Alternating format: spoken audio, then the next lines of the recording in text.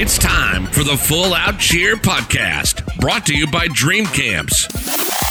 Discussing all things cheerleading with some of the best industry influencers in the world.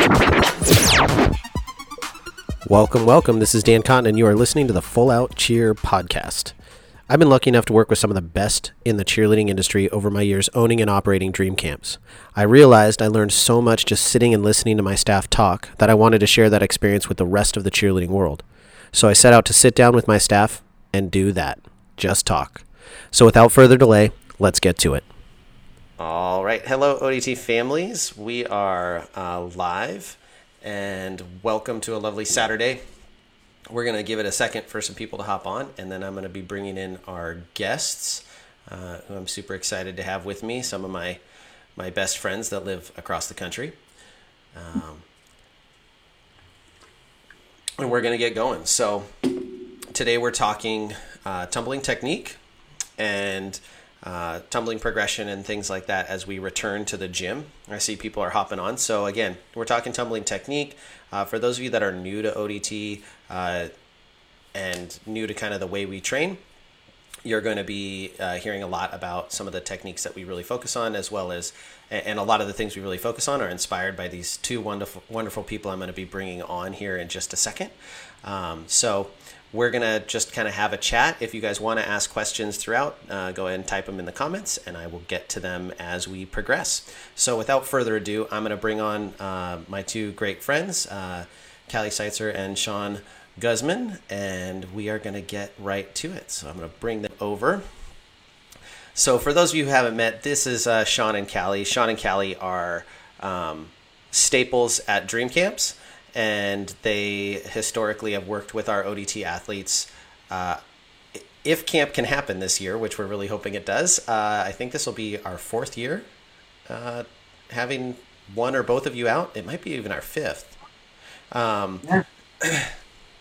And a little known story, Sean and Callie, who are together, met at Dream Camp. So, you know, it's where amazing things happen. Where dreams are made of. Yes. So Sean is the tumbling director at Top Gun All-Stars, and Callie is the tumbling and stunting and drill extraordinaire. She travels the country teaching at conferences and teaching camps. She also owns a camp company called Inspire Cheer Camps as well, and so she just travels around the world spreading knowledge. So we are very lucky to be sitting down with her, and you guys have no idea how lucky you are to have your own audience with them, chatting with them for a little bit today. So thank you guys for joining us. And we're going to get right to it because they're on a limited time frame, because believe it or not, everyone wants to talk to them during this break. I don't think they've really had as much of a break as some of us have had during the coronavirus quarantines. They've been on various podcasts and things talking to people. I've seen them doing a lot. So again, thanks you guys, and we'll get right to it. So I want to start with tumbling progression, and just kind of talking about, you know, from the first time an athlete starts tumbling, you know, the ideal kind of progression for an athlete to take, and what shortcuts can they take to kind of get to the top, because that's where everyone wants to be, is throwing fulls and double fulls and competing at Worlds. What are your guys' opinions on the proper progression? Well, I'll first start by saying that there is no such thing as a shortcut when it comes to tumbling. That's one of the reasons why I chose to coach tumbling full time, is because it's a process and it's a journey that takes years and years and years to never perfect. You can never really perfect. It's just going through each step, hitting your goal, and then finding another goal to hit and master, and repeating that process over and over again. So there really is no shortcut. As far as when it comes to proper progression, even before you start tumbling, I think one of the first things is to make sure that your body is even capable of doing set movements or even getting put into the set position. So we first have to make sure that our body is flexible enough, mobile enough, and strong enough to even start the process of tumbling, because you'll notice as you go through your tumbling career and as you start progressing, those things like mobility, flexibility, conditioning will either help you or keep you or inhibit you from your progression. So that's something that people kind of, they'll start their journey and they'll get to certain points and they kind of get stuck at a progression. They don't know why. And a lot of times it just goes back to, square one. Are we physically capable of doing set things? So I first always want to push that out there is you got to first make sure that you're physically capable of doing things that you're being asked to do. Once you know that you have the proper flexibility, proper mobility, and you are strong enough, then you want to set yourself up in the progression standpoint, making sure that you're hitting every level and every skill and every level before moving on to the next. And we're not looking for just to be able to throw the skill. We're looking at almost a complete mastery of the skill. We want to be able to throw that skill, no questions asked, not even a thought, not even a blink, with almost near perfect technique before moving on to the next. Because what will happen is you'll get to certain spots in your career where by skipping that progression, it'll catch up to you at some point. So you always want to make sure that you're fulfilling all those requirements before moving on, because at some point it will catch up to you. Yep. Yeah, well, I was going to say, because we can go by skill if we want right now, and we can kind of talk about levels if you want to do that.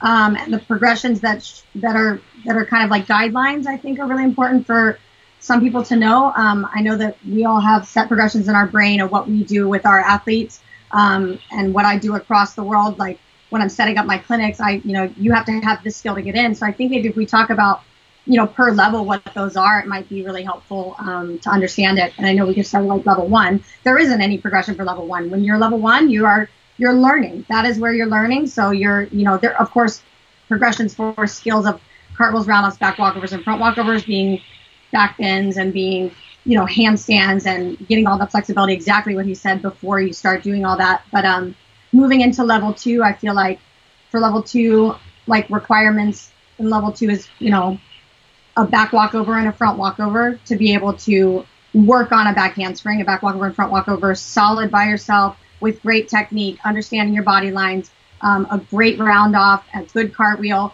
and a great handstand, I think, which should be, right? Mm-hmm. Yeah, and it definitely is. When you're in that level 1, level 2 stage, that's pretty much going to be the most important building block to set you up for the rest of your skills, because without a round up back handspring, everything else you're doing after that, you're kind of putting, 2 steps forward, but then 1 step back every time, because you're keeping yourself from so many other skills by not mastering those level 1 and level 2 skills. It's so important to constantly practice those too. I know a lot of level 6 and 7 teams that I work with, they still, we still do back walkovers as a warm up, because those are, it's just important to honestly master those, because otherwise, if you rush through the beginning stages of something, or you rush through the beginning stages of a handstand and you don't understand how to hold your body, you are creating habits that a coach will say to your athletes over and over and over and over, and it'll just be mind-numbing, when all we had to do was take a little bit more time in the beginning to strengthen, create a little bit more flexibility, and practice those lines so you understand your body more going into level 2 skills from level 1. So I think that's the most important part, is people try to get through the level 1 really fast, and they try to get to level 2 as soon as they can. But the more that you perfect that, the better you're going to build throughout the levels, through level 2, 3, 4, 5, and 6, and you won't be held back. But if you don't take your time, it takes, for example, it would take this long to get a skill. If you speed through it, it could take a year to get a skill that would have taken a month if you had all the correct techniques and body lines. So. But we can still continue on with that. Level 3, I know what I do. You might do something a little different, but for sure, if we're going to start training tucks, you're required to do standing 3 back handsprings with increased speed, and round off 3 back handsprings with increased speed, and a skill to round off back handsprings, and showing that you can keep your speed, your lines, and your body control all the way through that before we ever start to do the tuck at all. And that's, it's a requirement when I do my clinics, because if they don't have 3 back handsprings, I'm not letting them in my clinic. It would be detrimental to the other kids that I'm coaching if they're not ready for it. I think the biggest thing too is what you'll notice is the back handspring is one of the most difficult skills to perform and perfect, and it's the basis of everything else you do. So you'll notice, especially when it comes from level 2 to level 3, kids try to fast track that, speed through it, or negate the back handspring completely, and throw, let's say, round off tuck, round off layout, round off full. And then you'll notice they start to hit plateaus because those angles that you learn out of your round off into your back handspring and the angles you get out of your back handspring into your tuck is what allows you to throw those bigger skills like fulls and double fulls. So, that level 2 to level 3 is where people kind of make or break where they're going to go past level 3, I know when I teach, I don't teach round off tucks or round off layouts or round off fulls or round off doubles at all before the athlete actually can complete a round off back handspring back tuck by themselves. So we go through that entire process and we learn round off back handspring back tuck first always, because then they'll have enough strength and enough power to be able to do a round off tuck, to be able to complete a round off layout. But if you do that in the opposite, a lot of times you see that they're not gonna be strong enough for a round off back handspring tuck, and now it's gonna take longer to learn that for no reason. When actually it's the opposite. When you learn a round off back handspring back tuck, round off tucks are easy. You don't even really have to do a spot the first time that you actually learn it after you learn a round off back handspring back tuck. So that's a big important thing for me. All the DIMs that I consult as well, I make sure that I just don't teach round off tucks at all until we are competing like a level 3 team. It's choreo. And then it's choreo, and then they already have it because the whole team has round off back handspring back tuck, so we're okay. It's not a problem here. And if we need to do like a longer pass to it, then it's good to have. But it just doesn't help in the big scheme of things when you're learning. I think the reason, and one of the reasons why athletes feel so comfortable trying to learn that round off tuck versus the round off back handspring tuck, or they don't want to master that round off back handspring tuck, is because of the angles. Yeah. It's very difficult to understand proper angles, and when you're learning a round off tuck, if I can, finish my round off with my feet kind of in front of me, almost under me, it's a lot easier for me to go backwards. But then they start having problems when it comes to, straight lines and layouts, twisting and fulls, and getting around in double fulls. So, and also, it may be easier in that moment, but it's gonna catch up to them at some point. Yeah. But where they're learning on like a trampoline too. A lot of times athletes don't know how to use a trampoline or a tumble track correctly because it just gains so much power, so that they just go, let's just do a round off the end. And then it's one of those things that if you learn the round off back handspring on a trampoline, if you really learn how to do it right, it trains you how to work different angles that you're going to need later anyway, automatically. And you learn your speed changes. You're supposed to have different speeds when you tumble. I feel like some people they have one speed and they go either really fast and they can't figure out that the tramp does 80% of the work. So you have to kind of slow down a little bit. You have to lengthen a little bit. I think it's really valuable to learn on different apparatus like that, but learn it with all the skills involved in it, as long as you have the apparatus to do that in, of course. I mean, if you think about it, length is easy to teach in theory. Power is easy to teach. Angles is where things completely, kids lose that. That's I think the hardest concept to grasp is proper angles, and that's why when you do it in level 1 and 2, it's the most difficult too, because hey, angles is hard, and now you're trying to learn those angles when you're first learning how to tumble. It sometimes makes kids feel like they can't, attack it, or they don't understand it, so they kind of take that easy approach, but catches up to them. And that's only going through level 1 and 2, almost level 3. Yeah. We're not talking about 4, 5, 6, and 7. One of the interesting things, and for those of you who wonder why we're oftentimes tired at camp, it's because we can stay up and talk about this stuff for like 32 hours. Like, you get all of these instructors together and we just talk theory. But one of the things about those angles that you're talking about is, especially in the round off, to do an appropriate back handspring, you're kind of falling into the skill. You're getting those feet underneath. That takes a lot of strength to block and to snap your feet down. So it's really easy to land with your feet kind of behind you and not be in a proper position to do a back handspring. It's not scary. You don't have to block as hard. You don't have to snap as hard, but it makes the back handspring not effective. And that's from my perspective, one of the things I see a lot is people with a round off with issues, and then that just cascades down to everything else they try to do after it is a mess. You can see, I can see people, they get, these are a lot of athletes that I work with, they'll get, with a bad round off and a bad back handspring entrance, they can get all the way to a tuck. And then where the problems come in play is when you're doing your layout, or even more so in the full. And I've seen where athletes, when they're doing it right, you learn that full. Within a couple lessons or within a couple clinics, if you have the correct buildup. If not, it takes so much longer, because instead of focusing in on the full and focusing in on just learning that part of it, we have to fix your round off. We have to fix the entrance into your back handspring, the length of your bad habits that have been created over the last however many years it took you to get to level 3 and 4. And now you're working with me, and now I'm making you work on your round off. I'm making you work on your round off for two lessons, 3 lessons, 2 weeks, 3 weeks, 2 months, because you want that full, but it takes that right round off back handspring to even come close to doing that full correctly. And I think something that people don't even talk about either, we talk a lot about progression and make it easier to learn. I don't think people really talk about what bad technique does to the body. Imagine trying to drive your car with a flat tire for, a year. Eventually something's going to give.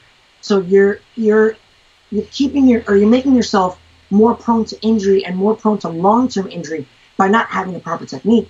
You can get many skills with, you can get through it. Yeah, you can get through many skills with wrong technique. But you'll get stuck somewhere. Yeah, and if it's not stuck in a progression sense, you're going to get stuck in a physical sense. Your body's going to hurt, your back's going to hurt, your knees are going to hurt. Or a mental sense. Or a mental sense, even more so, honestly, because if you don't have the right technique, you're thinking that you're scared of a skill, but really you don't feel the skill, because it can't be thrown from whatever you're doing in the beginning of your build-up. Someone once told me, if your skill is taking effort, you're not doing it right. It should feel effortless, because technique and efficiency is effortless. Kind of like I'm going to use a car again. A really well-built car drives with ease. There's no problem with it.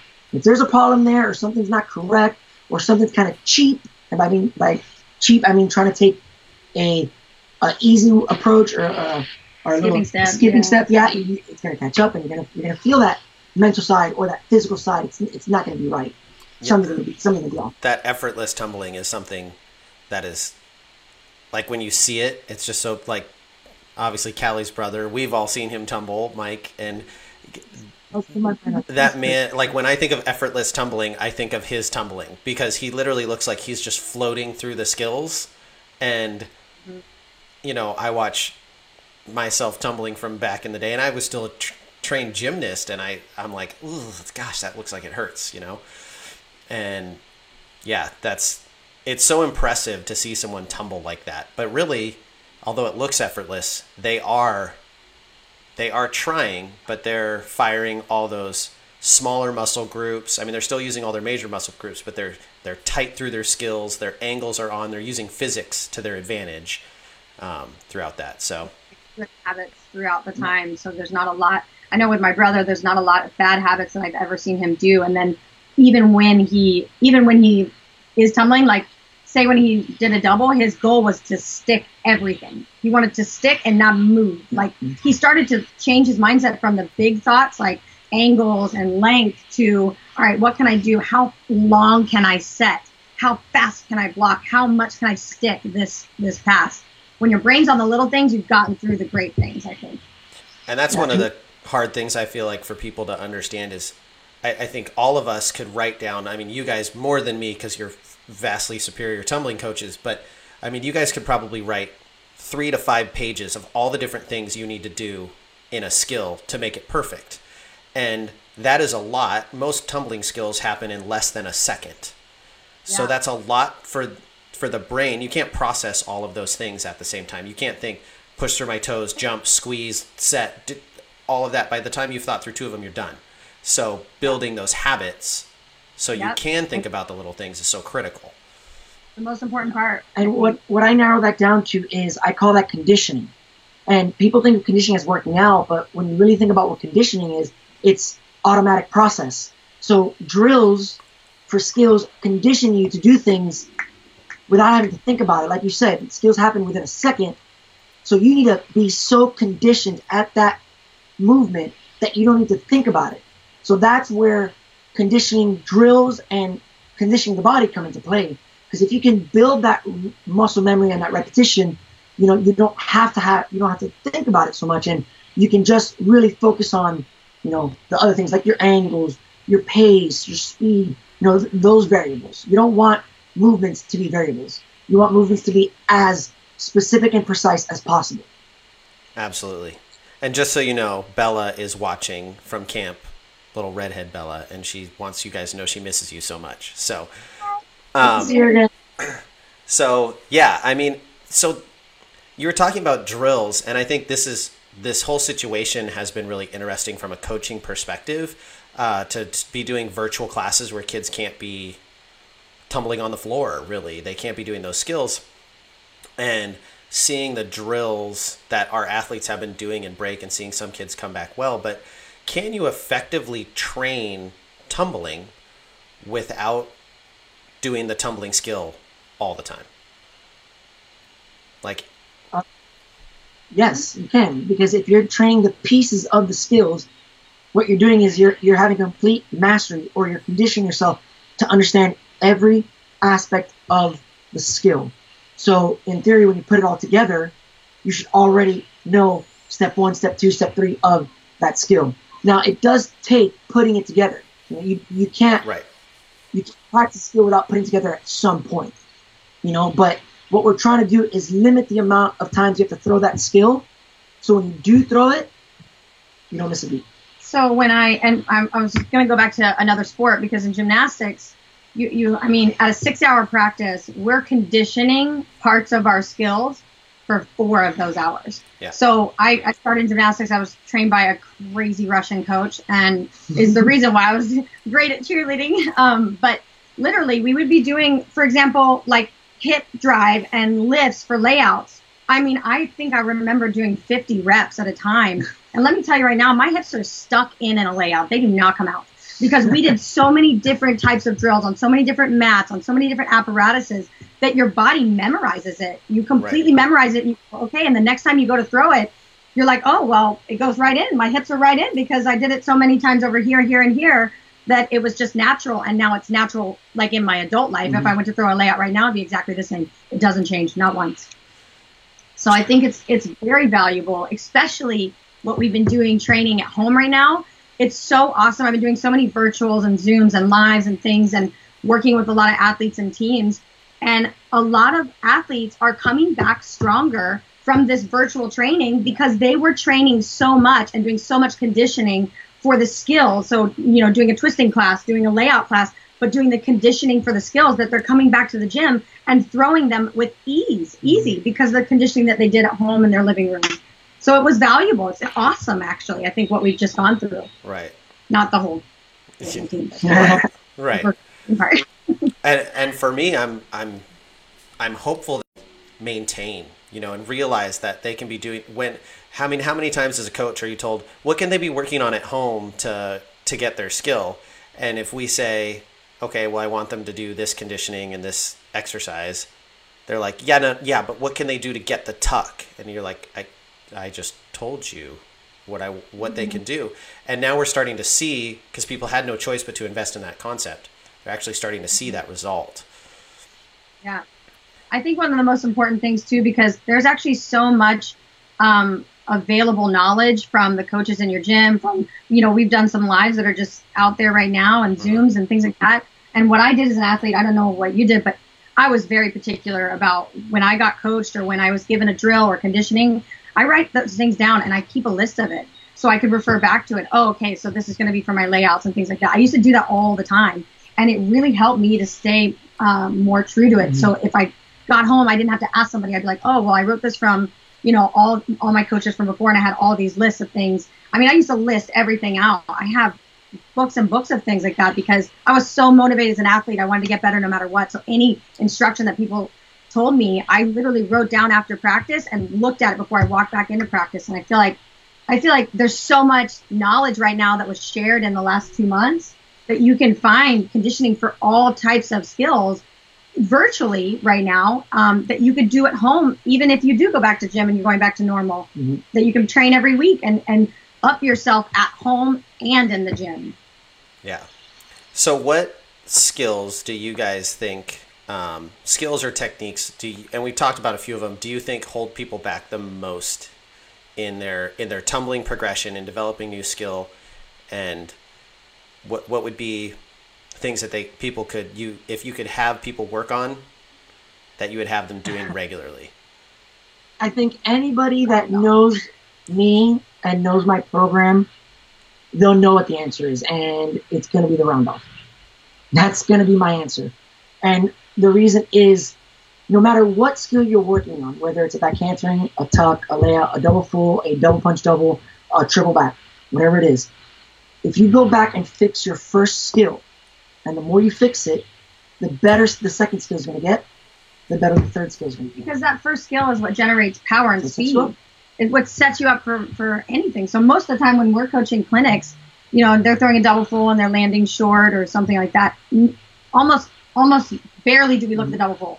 We automatically go to the round off and go, okay, it's the round off. We got to fix that. And then the back handspring, of course. But a lot of times the in skill isn't even set up wrong. It's not landing right because of the first skill. And the round off is one of the most important technically sound skills you need to learn correctly. Yeah. And it's where you see most of the issues, especially in our sport, because it's just a round off. It's just level 1, but people speed through it. They don't understand where that round off is going to go. That round off is eventually going to go to a double full.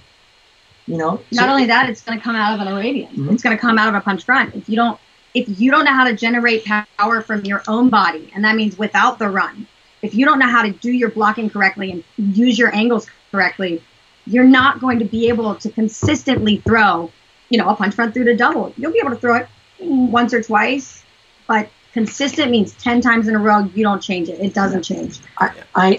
There's been plenty of times, and I've had the opportunity. I'm lucky enough that I get to work for an amazing tumbling coach, Victor.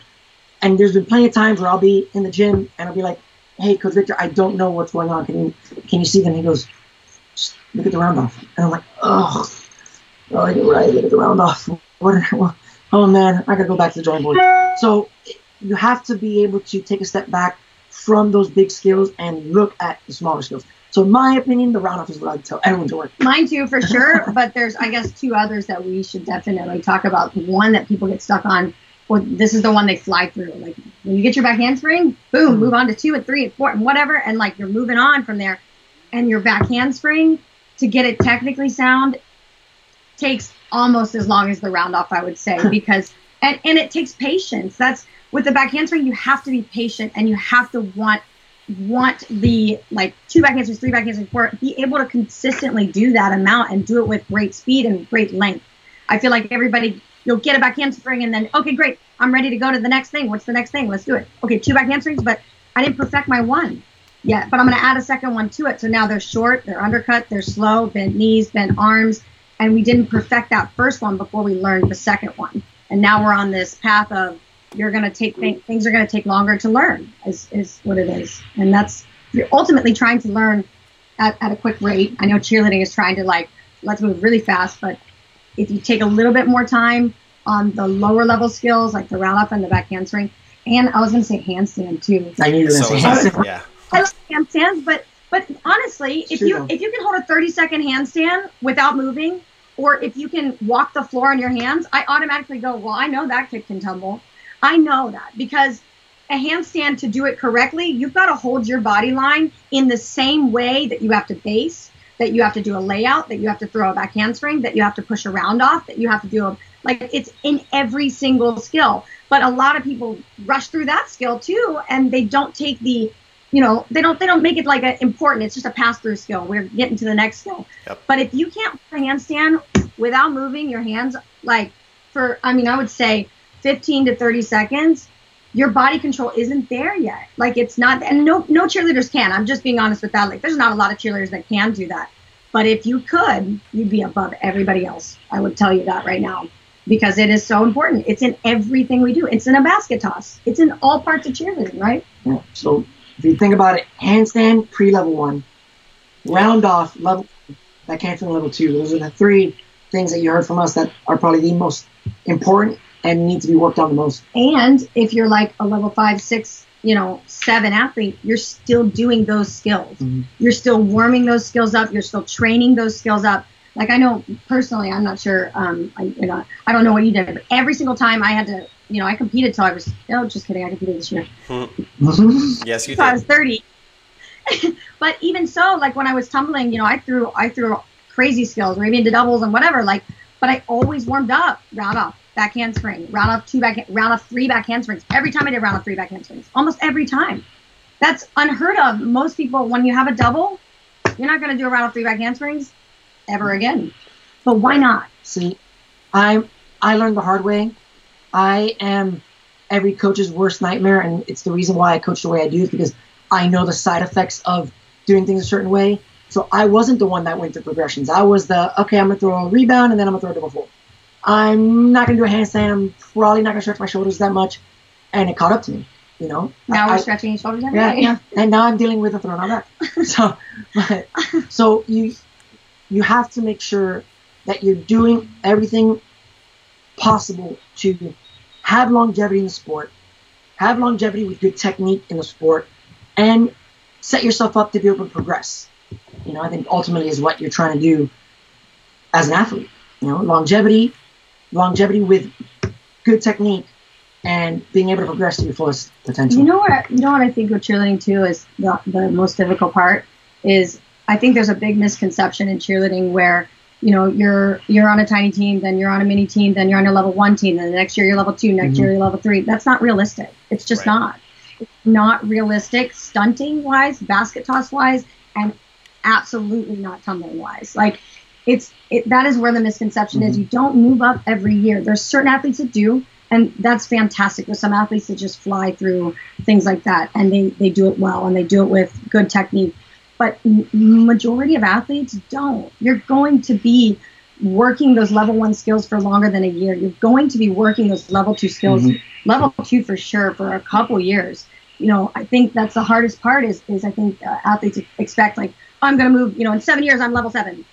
That's just not real. Yeah. I mean, especially if you're dealing with all aspects of the sport, you know, you can get really good at one aspect of the sport, but how many other parts of the sport are you letting go to the wayside because you're trying to get so good at this? So you're trying to become the best tumbler you can, but how's your stunting? You know, how's your flying abilities? How's your jumping abilities, your dancing ability? So if you want to be well-versed and be the best athlete on your team, it requires time because you're trying to get good at all these different aspects of the sport, you know? Yep. That's why if you look at basketball, you're not a great shooter. You know, you want to try to be as well-rounded as you can be. You have your specialties here and there, but you're going to be as well-rounded as you can. You want to be able to shoot, steal the ball. You want to be able to block. You want to be able to do all of it, you know? Yeah, you don't want to be one-dimensional. Yeah. You want to be one-dimensional. Yeah. Yeah, no, that's you guys said a couple things that really relate to how some of the things we do with training. And Callie, I'm with you on the handstand. You know, my first virtual class I did during this, it was an advanced class, and I was like, all right, we're going to do handstands. And then I started doing pirouettes, and literally no one could do a pirouette, like even a half pirouette. And I was like, and these are kids who are trying to throw fulls and double fulls. And I'm like, you can't do a handstand pirouette, but you want to leave your hands and twist twice and then land on your feet, you know? Like, if you don't have the strength and the air awareness to hold that position and twist on your hands, that's identifying a shortage there. And then, Sean, you were talking with round-offs and power, and that's actually why a lot of people don't understand. In our program, we do a lot of training from a power hurdle. And, like, when we assess athletes, when we're looking at their skills, generally speaking, you don't have it. Like, you don't have a full if you can't do it from a power hurdle. Like, if you have to run 5 steps, then there's something else wrong. You're building momentum from your run, which is making up for issues. And that's something that's a little bit weird for some people when they first come over to our program. They're like, well, why? They don't understand that, but that's the impetus, right? There's something wrong, and they're hiding it with a run. Just like you watch boys tumble, and they may be able to throw a double full, but they have bad technique. They're just getting away with it because genetically they have a little bit more fast twitch muscle fiber, so they're forcing it through as opposed to like using good technique. Again, going back to the round off, you know, you can run all you want. You can take, you know, a mile sprint and then do a round off. But ultimately, what's the job of the round off? The job of the round off is to change the direction of the power from forward facing to backward facing. So if you're not doing that correctly, you're not efficiently changing your power to go backwards. So run all you want, but you're gassing yourself out for no reason. Right. You know? That's why I teach not just power hurdles. I teach knee round offs. I teach no knee step round offs, because your body generates the power. What you do with your body and how you use your body lines generates power. If you have to do the run like that, I was just working with an athlete this couple of weeks, and it was a mind-blowing moment, because she could run and do a punch front through to double, but then when I made her do a 2-step punch front, she couldn't even do a round back handspring out of it. And we really worked on blocking drills. We worked on core control. We worked on her angles and using her angles with her snap down constantly. And now she can actually do a 2-step double, which before she was running 5 steps into it and could barely do a full out of a 2-step. And you're right. What you said is so right. It's masking what you're doing with your body. And if you actually know how to use your body to generate power, that's a good way to put that, actually. Well, thanks. So you guys are a little bit more fortunate than us in that you're in Florida and your governor is like, all youth sports, let's go. We're just starting to get back into the gym. Like Tuesday will be our first training camps, and we have to do them in like camp settings, and we can only tumble or a tumble, condition, jump, but any stuff with social distancing. So as athletes return to tumbling, return to training, I shortened it to the RTT, return to training program. What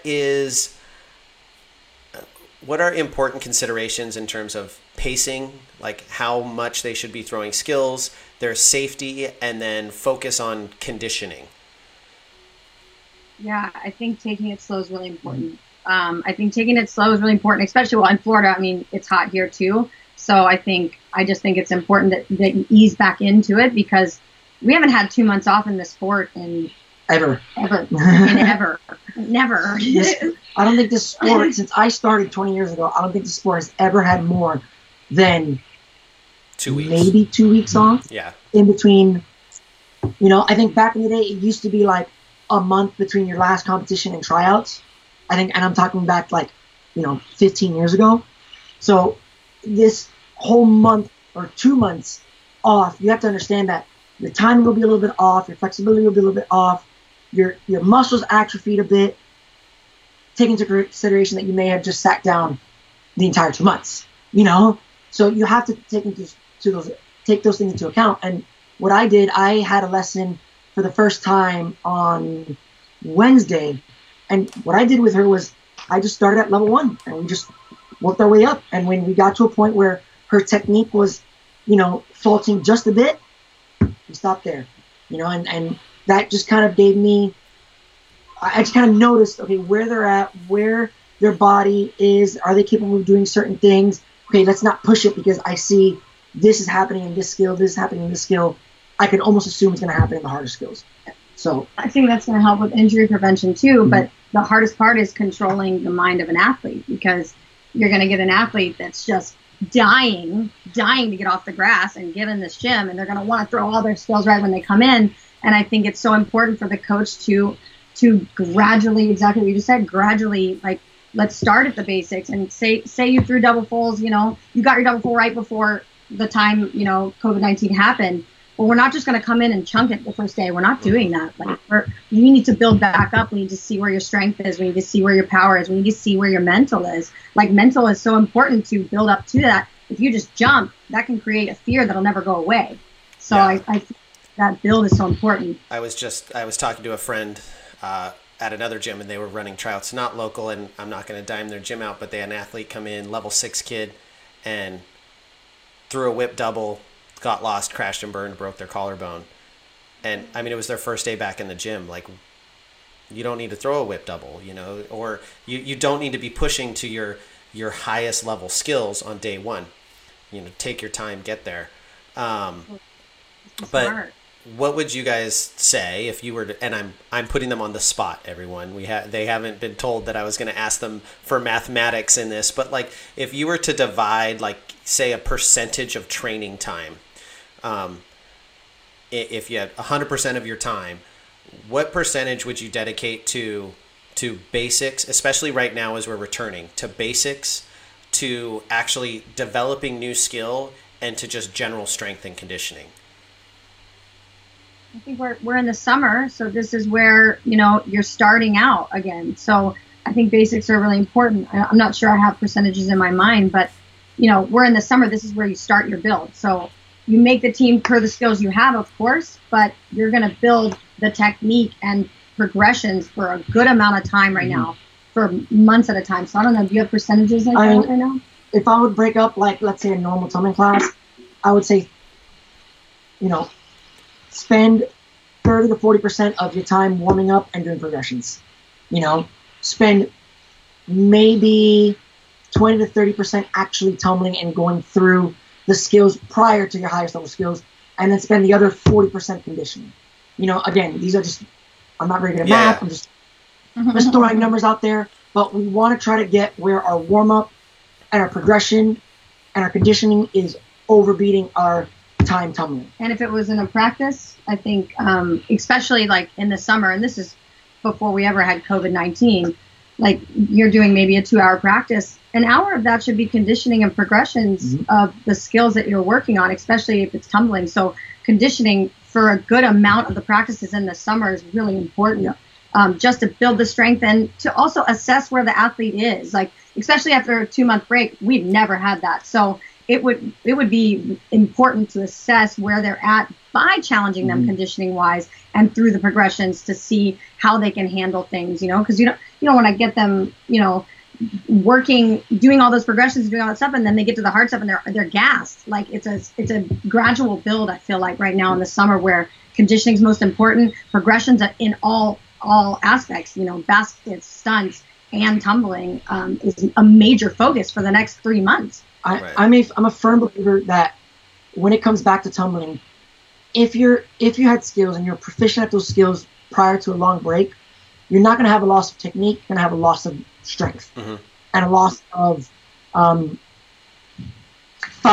muscles firing. But your technique is still there. It's like riding a bike. And look, I haven't tumbled in years. I can still go to the tumble track and throw a double full.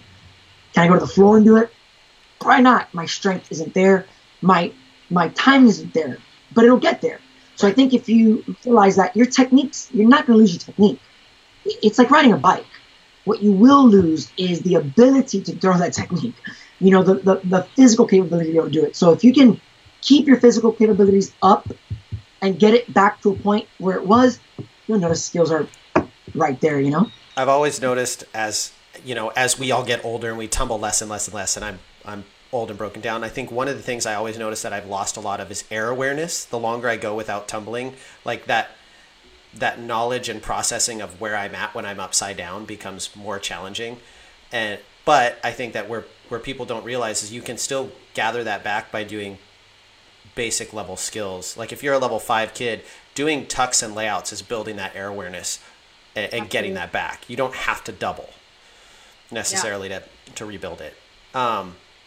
So a lot of the people we have watching, I know you guys got to go, so I'm going to let you go here in a second, but a lot of the people we have watching are all parents in our program, or even a few athletes.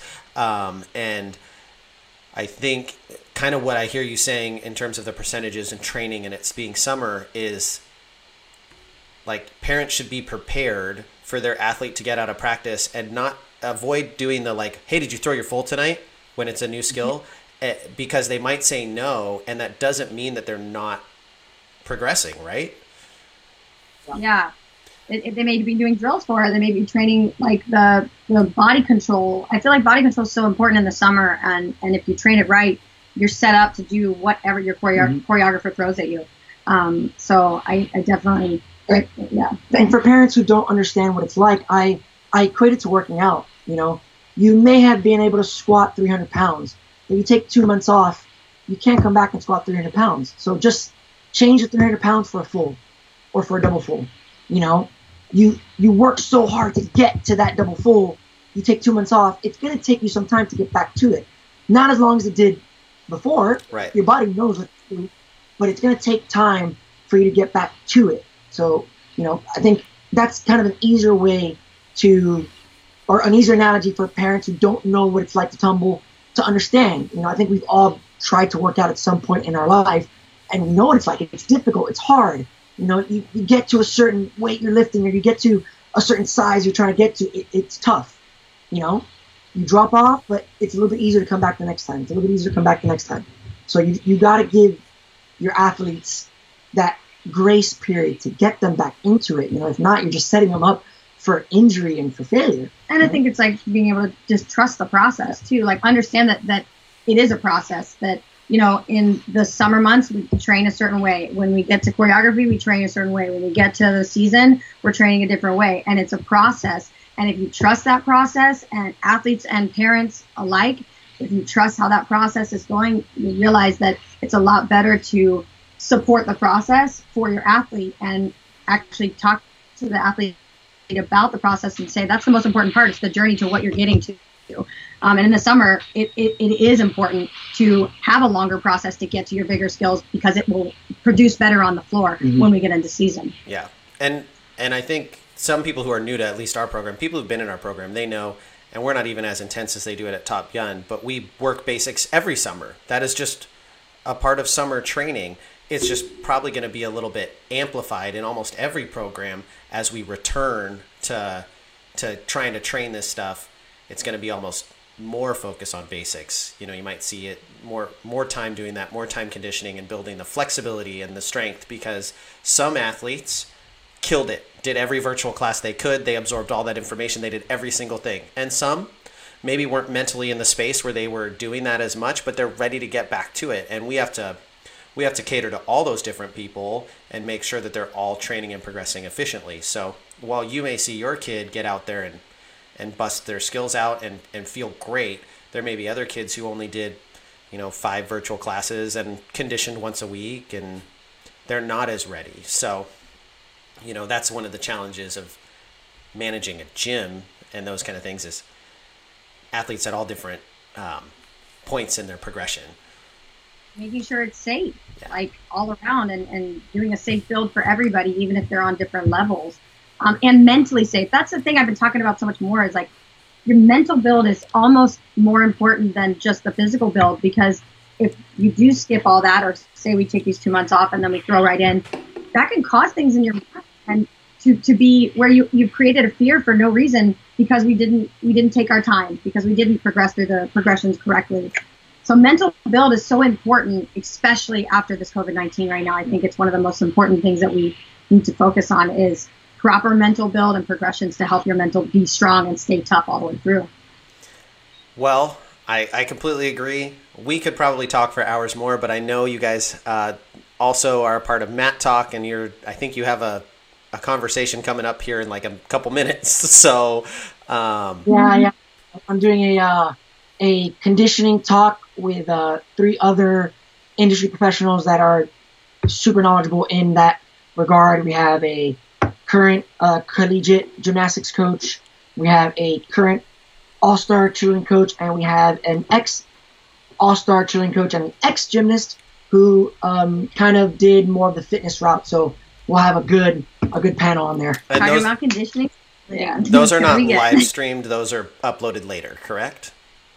Mat Chat. Yeah, it's Mat Chat. We have 3 of them out so far. And they're on YouTube. Yep. They're on YouTube. They're on Facebook. I have one on Mental Blocks. Yeah, she has one on Mental Blocks that just happened. We had one 2 weeks ago on Tryouts. Team Place. Yeah, Tryouts. And that was a great talk with some great industry professionals. And then our first one was the pilot episode. We have spotting versus drilling coming out, and we have conditioning, and we have tumbling classes versus privates versus team tumbling. So we have a lot of things coming out your way. And not all of that relates to our parents, but if they're looking for content to listen to, I think the conditioning one might actually be really good when that one comes out for everyone to hear. So again, thank you guys so much for your time. We miss you a lot. I'm fingers triple crossed that camp and everything is able to get approved, because we all need our time in the woods. And yeah, we'll talk to you guys soon. Thank you so much for your time. Guys soon. Thank you guys. See you guys. Yeah. Thanks for listening. If you'd like more information about Dream Camps or any of our guests, contact us at info@OregonDreamCamps.com.